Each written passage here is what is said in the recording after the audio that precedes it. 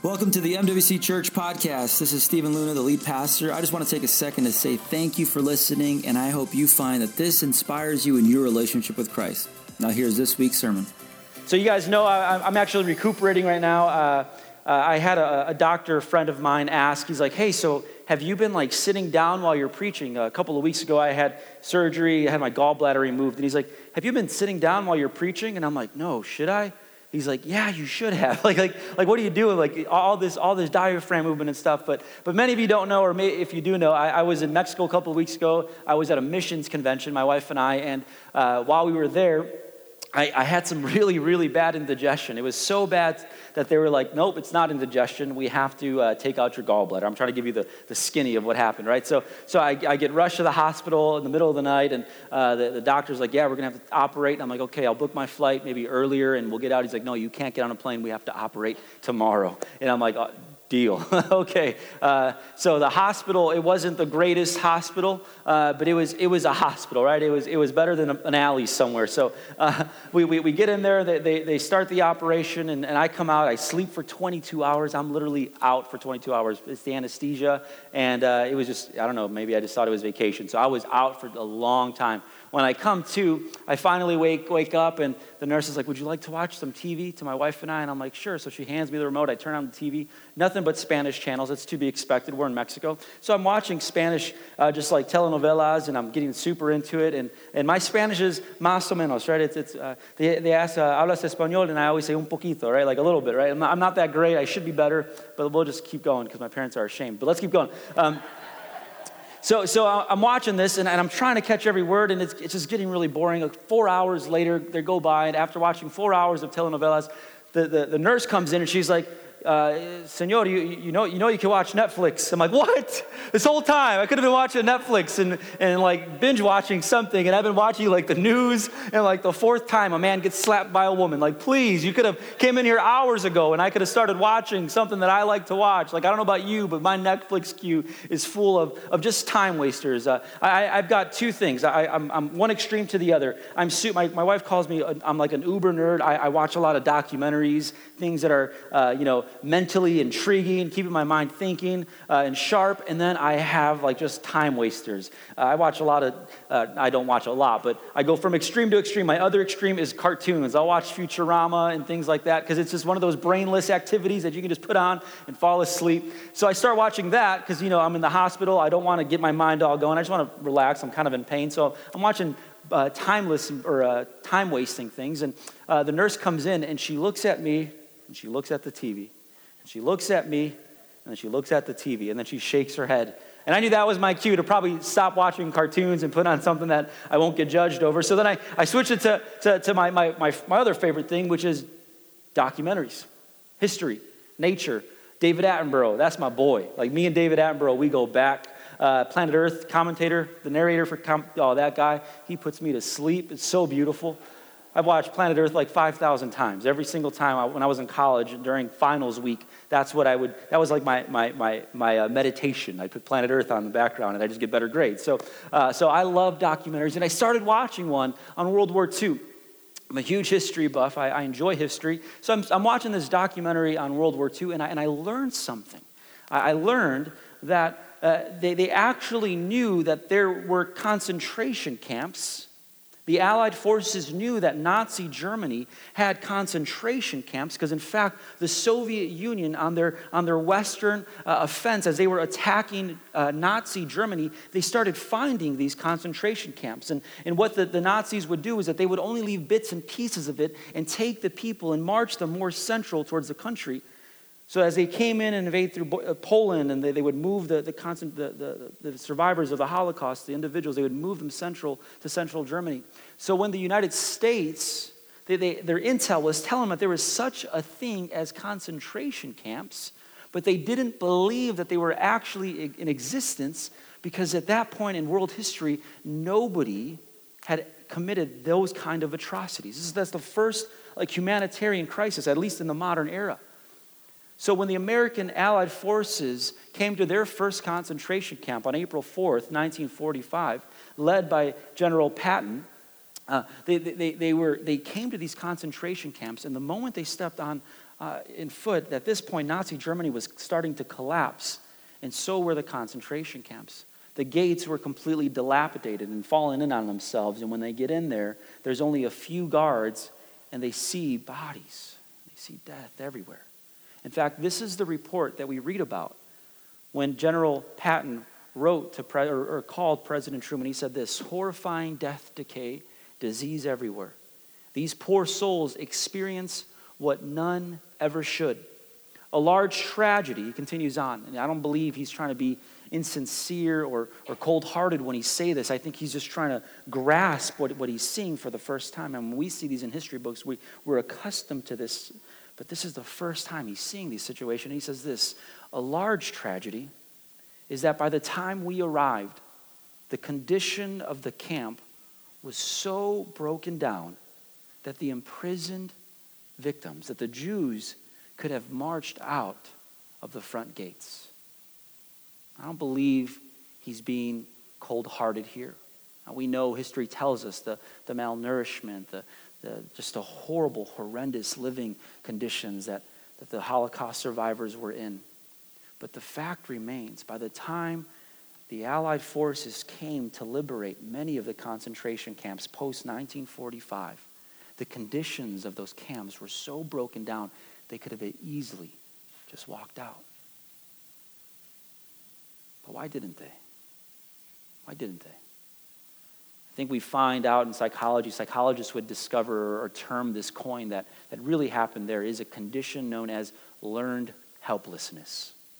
Learned helplessness. It's the condition or the powerless behavior displayed by a person who, after multiple failed attempts at freedom, learns to accept their situation.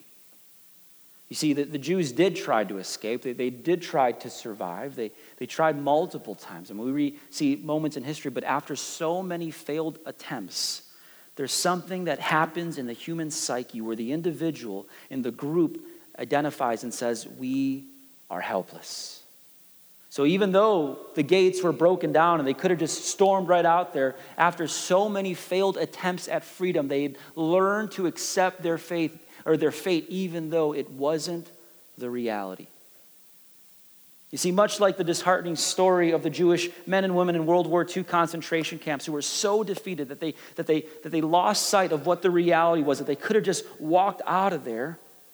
Spiritually, friends, we too can sometimes fall victim to this learned helplessness, where we get so accustomed to our circumstances and we get so accustomed to our situations and we say, I'm always going to think like this and I'm always going to talk like this and I'm always going to make this amount of money and I'm always going to be at this condition spiritually and I'm always going to, have this vice and I'm always going to have this addiction. I'm always going to be this way because after so many failed attempts at finding freedom, this is who I am.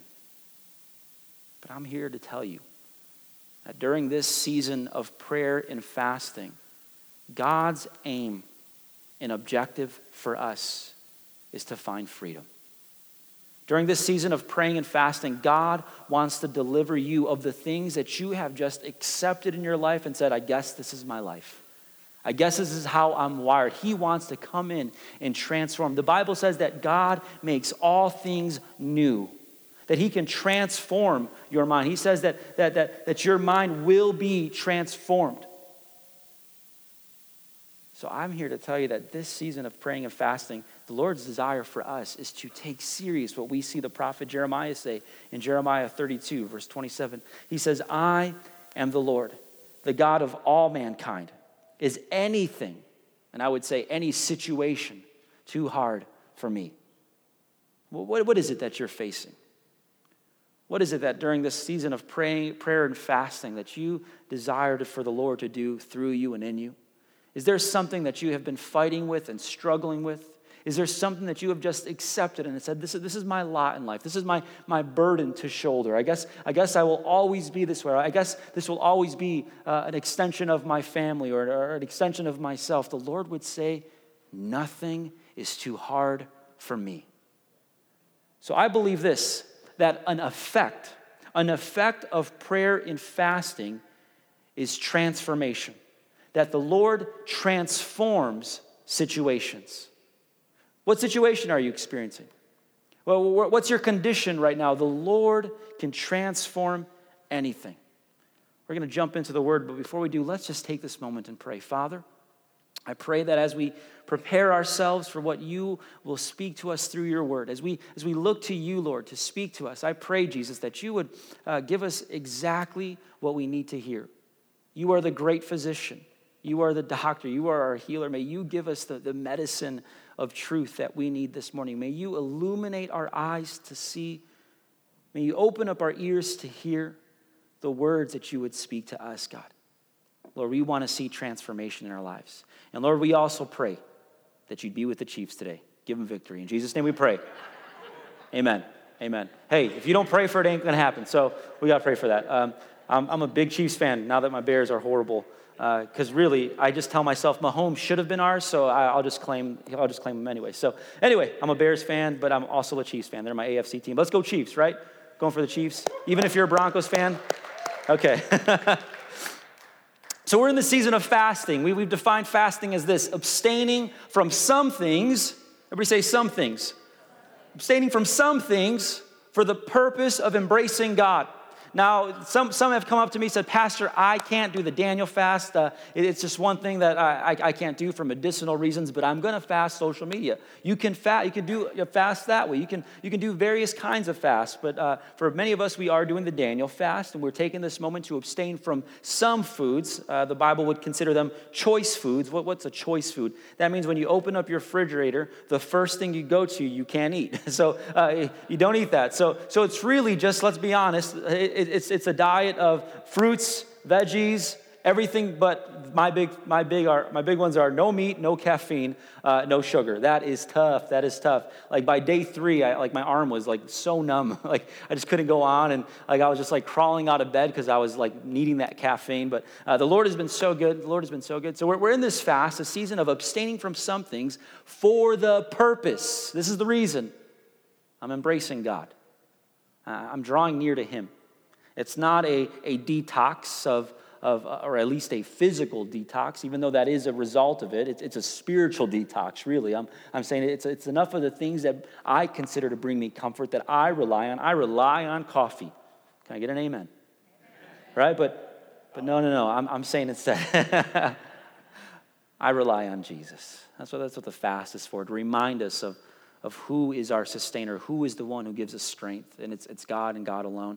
So we're in this fast, 21 days of praying and fasting, and we've said that when we look at the Daniel fast, found in the book of Daniel, we see 2 specific fasts, one in Daniel chapter 1, where he fasts literally choice foods, and he eats just fruits and veggies for a total like 10 days, and he finds that he went through that fast, there was a season of fasting, to just learn to be greater dependent on God.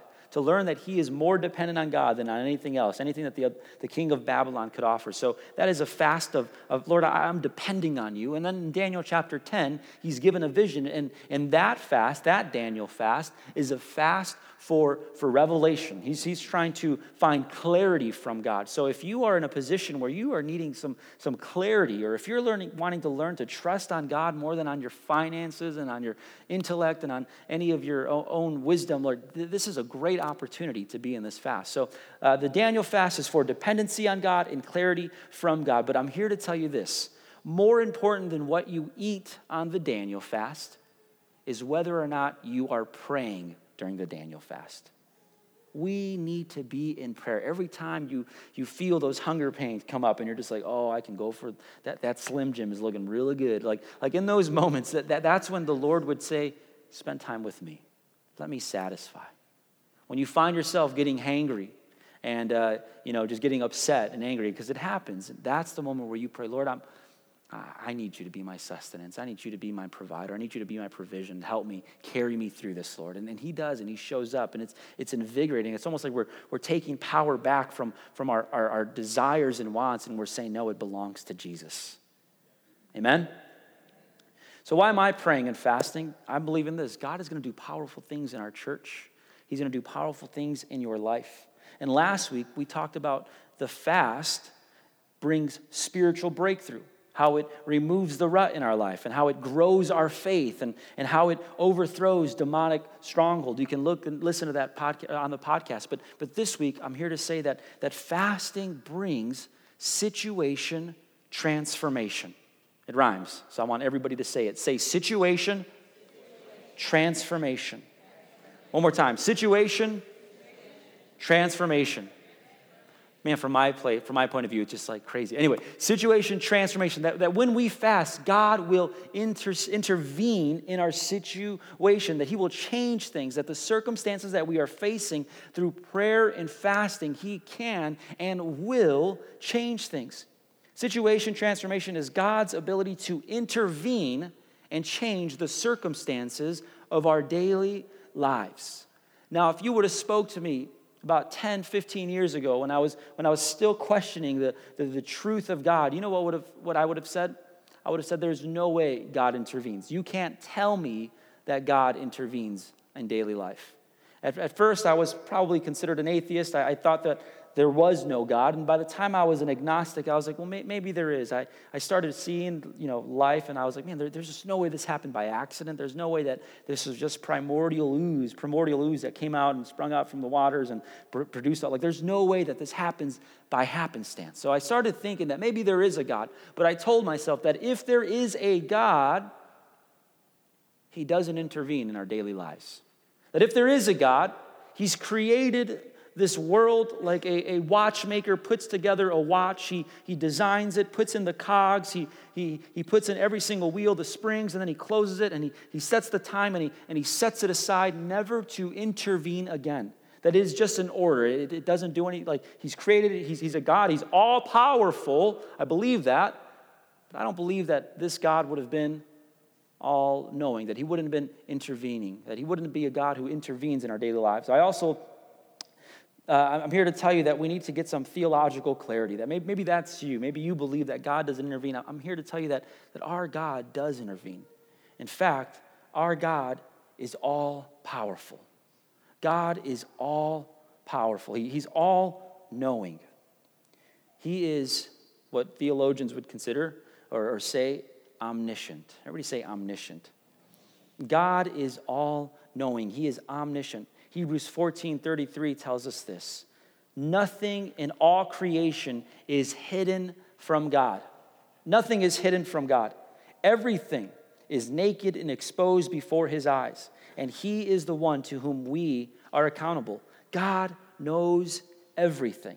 Right? It's one of the first things you learn in Sunday school. God knows everything. God knows everything. It's what we're trying to tell our toddlers at home. God knows everything, right? You may be able to fool mommy and daddy, but God knows everything. We're trying to help them get a theological framework that, yes, mommy and daddy are the authority in the home, but there is a higher authority than us. It is God, and he knows all things. Now, mommy is really good at knowing when you're lying. Daddy has got no hope, but mommy is really good. But even when mommy, the two eyes behind her head, the moment those are closed, God still knows. He is all-knowing. He sits outside of time. He was never created. He has always existed. He is eternal. So he stands outside of time. And as one who sits outside of time, as one who's created time, he sees the beginning from the end. He knows the middle part and every single thing in between. And there is something about acknowledging the omniscience of God that should bring peace to our souls, that tells us, why am I in this little sliver of time so frustrated and so anxious about what I'm experiencing when the God I serve stands outside of time and knows the beginning from the end? So the omniscience of God, he knows the beginning from the end. We need to allow us, if we are going to be people who believe that God can intervene into our situations, we need to stand on the solid premise that our God is omniscient. He is all-knowing. Secondly, God has determined, right? He didn't just create time, he has also determined many situations. God has determined many situations. Now, if you are someone who was raised in a Calvinist tradition, you would be pausing here, because you would be like, well, doesn't God determine everything, right? Isn't everything determined by God? Didn't he cause all things to happen? And I would say we find ourselves, when we believe in that, we come up against, and if you're a Calvin, if you lean Calvinist in your interpretation of Scripture, I love you, I'm glad you're here. That is not the way I personally view Scripture. You can still come to church, you can still worship the Lord. When things happen, you just believe that they were meant to be that way, right? But I believe that God has determined not every situation, but many situations. Now, does that mean God doesn't know things are going to happen? Absolutely not. He knows everything is going to happen. But simply by his knowledge, his foreknowledge, does not mean he determined it to happen. When you believe God determined everything, you butt up against a moral quandary where you have to ask yourselves, does that mean he also determined things like what we talked about earlier, the Holocaust? Isn't that an effect on the goodness of God? Like, how do we walk past that? And many of my Calvinist friends, when they're put up against that moral conundrum, they say, but God is still sovereign. And I kind of understand that, but I still butt up against, well, how do we walk through that?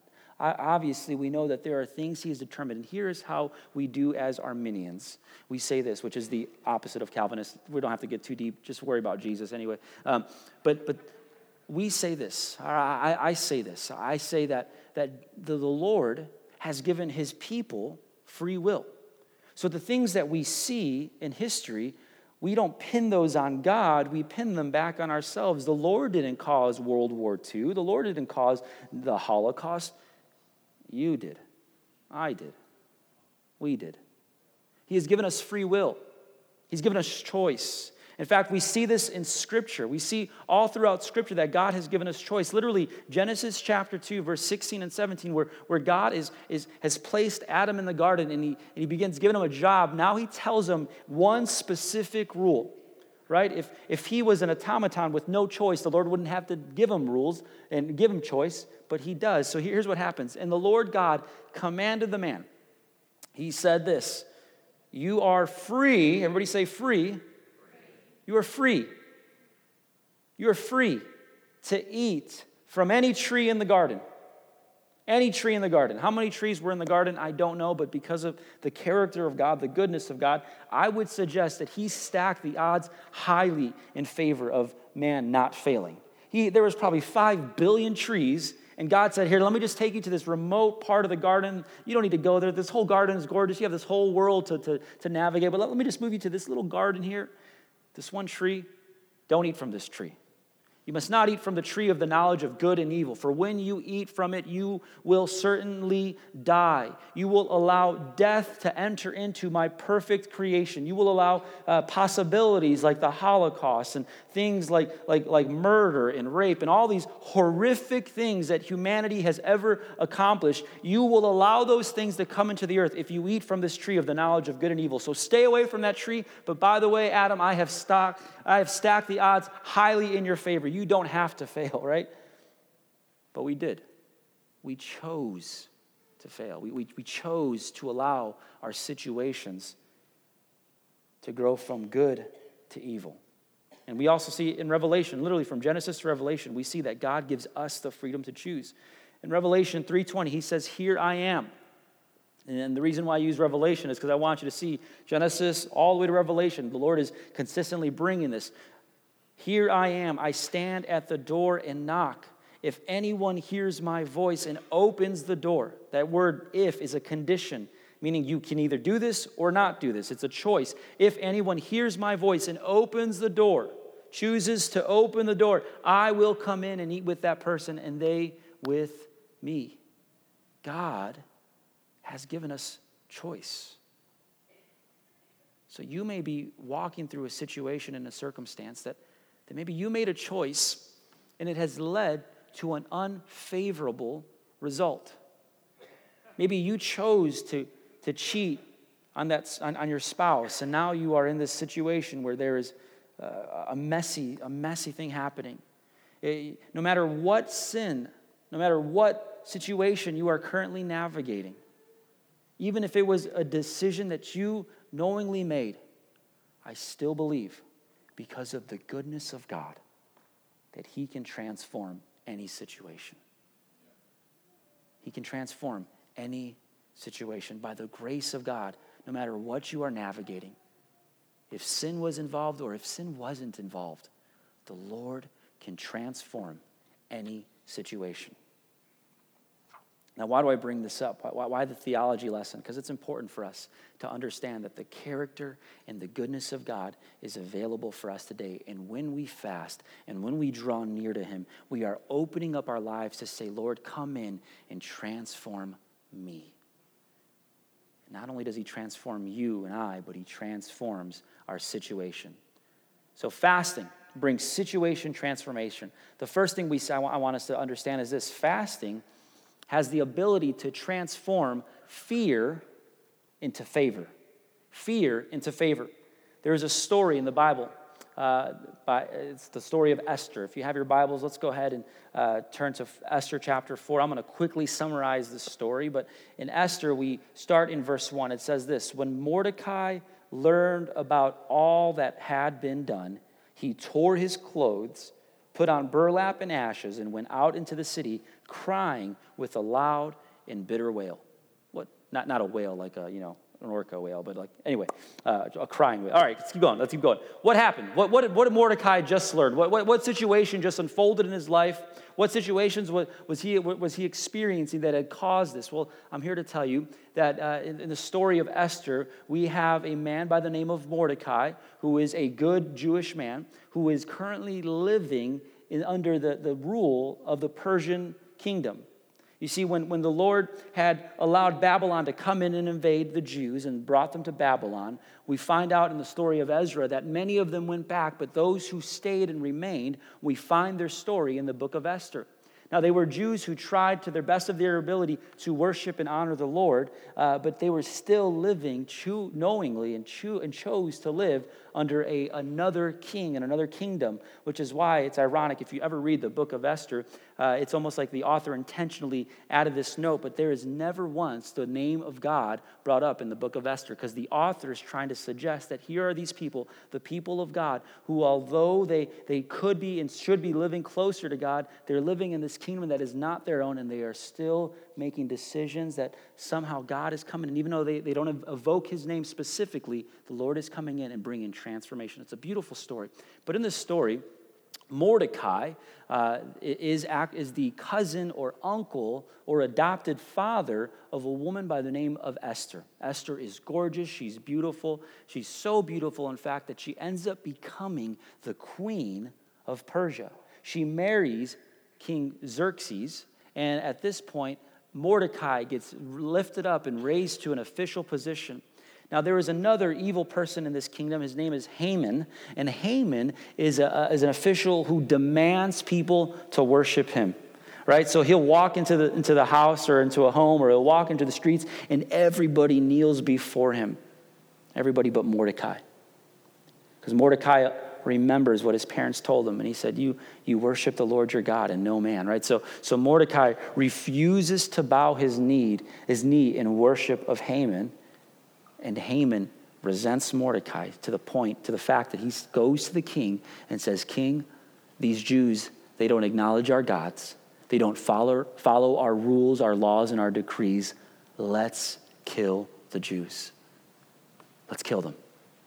And I don't know if King Xerxes was drunk, because if you read this story of Esther, he drinks a lot. The dude's drunk all the time. So he issues a decree that every single Jew can be killed, and they roll a dice, and the dice lands somewhere, and they end up telling them, like, okay, on this date, this is when it becomes free game. We can wipe out every single Jew. And Mordecai learns about this decree. It's sort of like a year and a month later. From that point, a year and a month later, the Jews become open game. Anyone can go around and hunt them down and murder them without any repercussion. In fact, they get rewarded if they do. I mean, it's a horrible, horrible story. So it's so devastating that Mordecai learns about this. We pick up in Esther 4. He learns about all that had been done. He tore his clothes, put on burlap and ashes, went out into the city, crying with a loud and bitter wail. He went as far as the gate of the palace, for no one was allowed to enter the palace gate while wearing clothes of mourning. He's trying to get the king to kind of recant and turn away from his position, and he's trying to find justice, and he can't express it in no other way but mourning and weeping and wailing, and he's crying. And as news of the king's decree reached all the provinces of the king, or of the nation of Babylon, there was great mourning among the Jews. They fasted, wept, and wailed, and many people laid in burlap and ashes. Verse 15, then Esther, the queen and adopted daughter of Mordecai, sent this reply to Mordecai, and she says this. She doesn't change her clothes. She doesn't put on burlap and ashes. She doesn't join in with those mourners and wailers, although she is devastated. She says, go and gather together all the Jews of Susa and fast. And fast. Fast for me. Do not eat or drink for 3 days, night or day. My maids and I will do the same. And then, though it is against the law, I, as the queen of this nation, will go to the king. Because at the time, the king was deity. He was God. You couldn't just approach him. You needed an invitation. So for her, even as the queen, to think she could just march into the presence of the king was liable of death. It was worse than treason. She said, I will go in to see the king. If I must die, I must die. So Mordecai went away and did everything as Esther had ordered him. Now the story transpires into something beautiful. Something beautiful. Through this season of fasting that we're fasting, and there's many serious things we can be fasting, but nobody has issued a decree that anybody that looks like you and talks like you and believes in the things that you believe in is liable to death. But they were facing that. And her first resort was not, how can I get the Second Amendment? How can I get these injustices rewritten? No, her first resort, and I'm telling you, friend, the first resort we have and should take serious in any point of injustice, in any time of fear, is drawing near to God. That's what the fast is for. Because he transforms fear into favor. What transpired in this fast? Eventually we see that the Lord spoke to Mordecai, or the king, King Xerxes, in a dream and said, hey, I want you to set these, you remember that guy Haman, and Mordecai, how good of a guy Mordecai was? And he's like, yeah. So Haman comes in and he's like, what should we do to Mordecai? He's like, well, he's an honorable guy. He's saved me many times. He said, go and take Mordecai on my royal horse and put on royal robes and usher him around the city. We see injustice transpire. The king eventually, it was against the law for any king. Once the king has spoken, the king has spoken. There's like literally the guy from Mandalorian, I have spoken. Like literally that's what happened. The moment he issues a decree, some of you aren't watching Star Wars or any Mandalorian, but those of you who are, you guys are awesome. Baby Yoda's for everybody. There's something that happened. When the king speaks a decree, they can't take that back. So the king issued another decree. And he said, on that same day when the Jews will face death and oppression, I'm issuing a decree that they can also defend themselves, that they can fight back. And the Lord gave the people victory. But where did that all start? Did they try to find and fight their own battles? No, where did it start? They fought their battles on their knees in repentance, through prayer and fasting. Friend, what situation are you facing? What dire need do you have? I'm telling you, if you have allowed this fast to just become something where you just kind of, tease your friends about the pain and suffering that you're going through and, oh man, I'm sorry, yeah, it's been really hard. Or are you using this as a season to draw near to Jesus? Are you allowing this to become a time where he transforms your situation? The Lord also allows this to be a season where any pressure that we face, he will bring protection. The Lord protects us.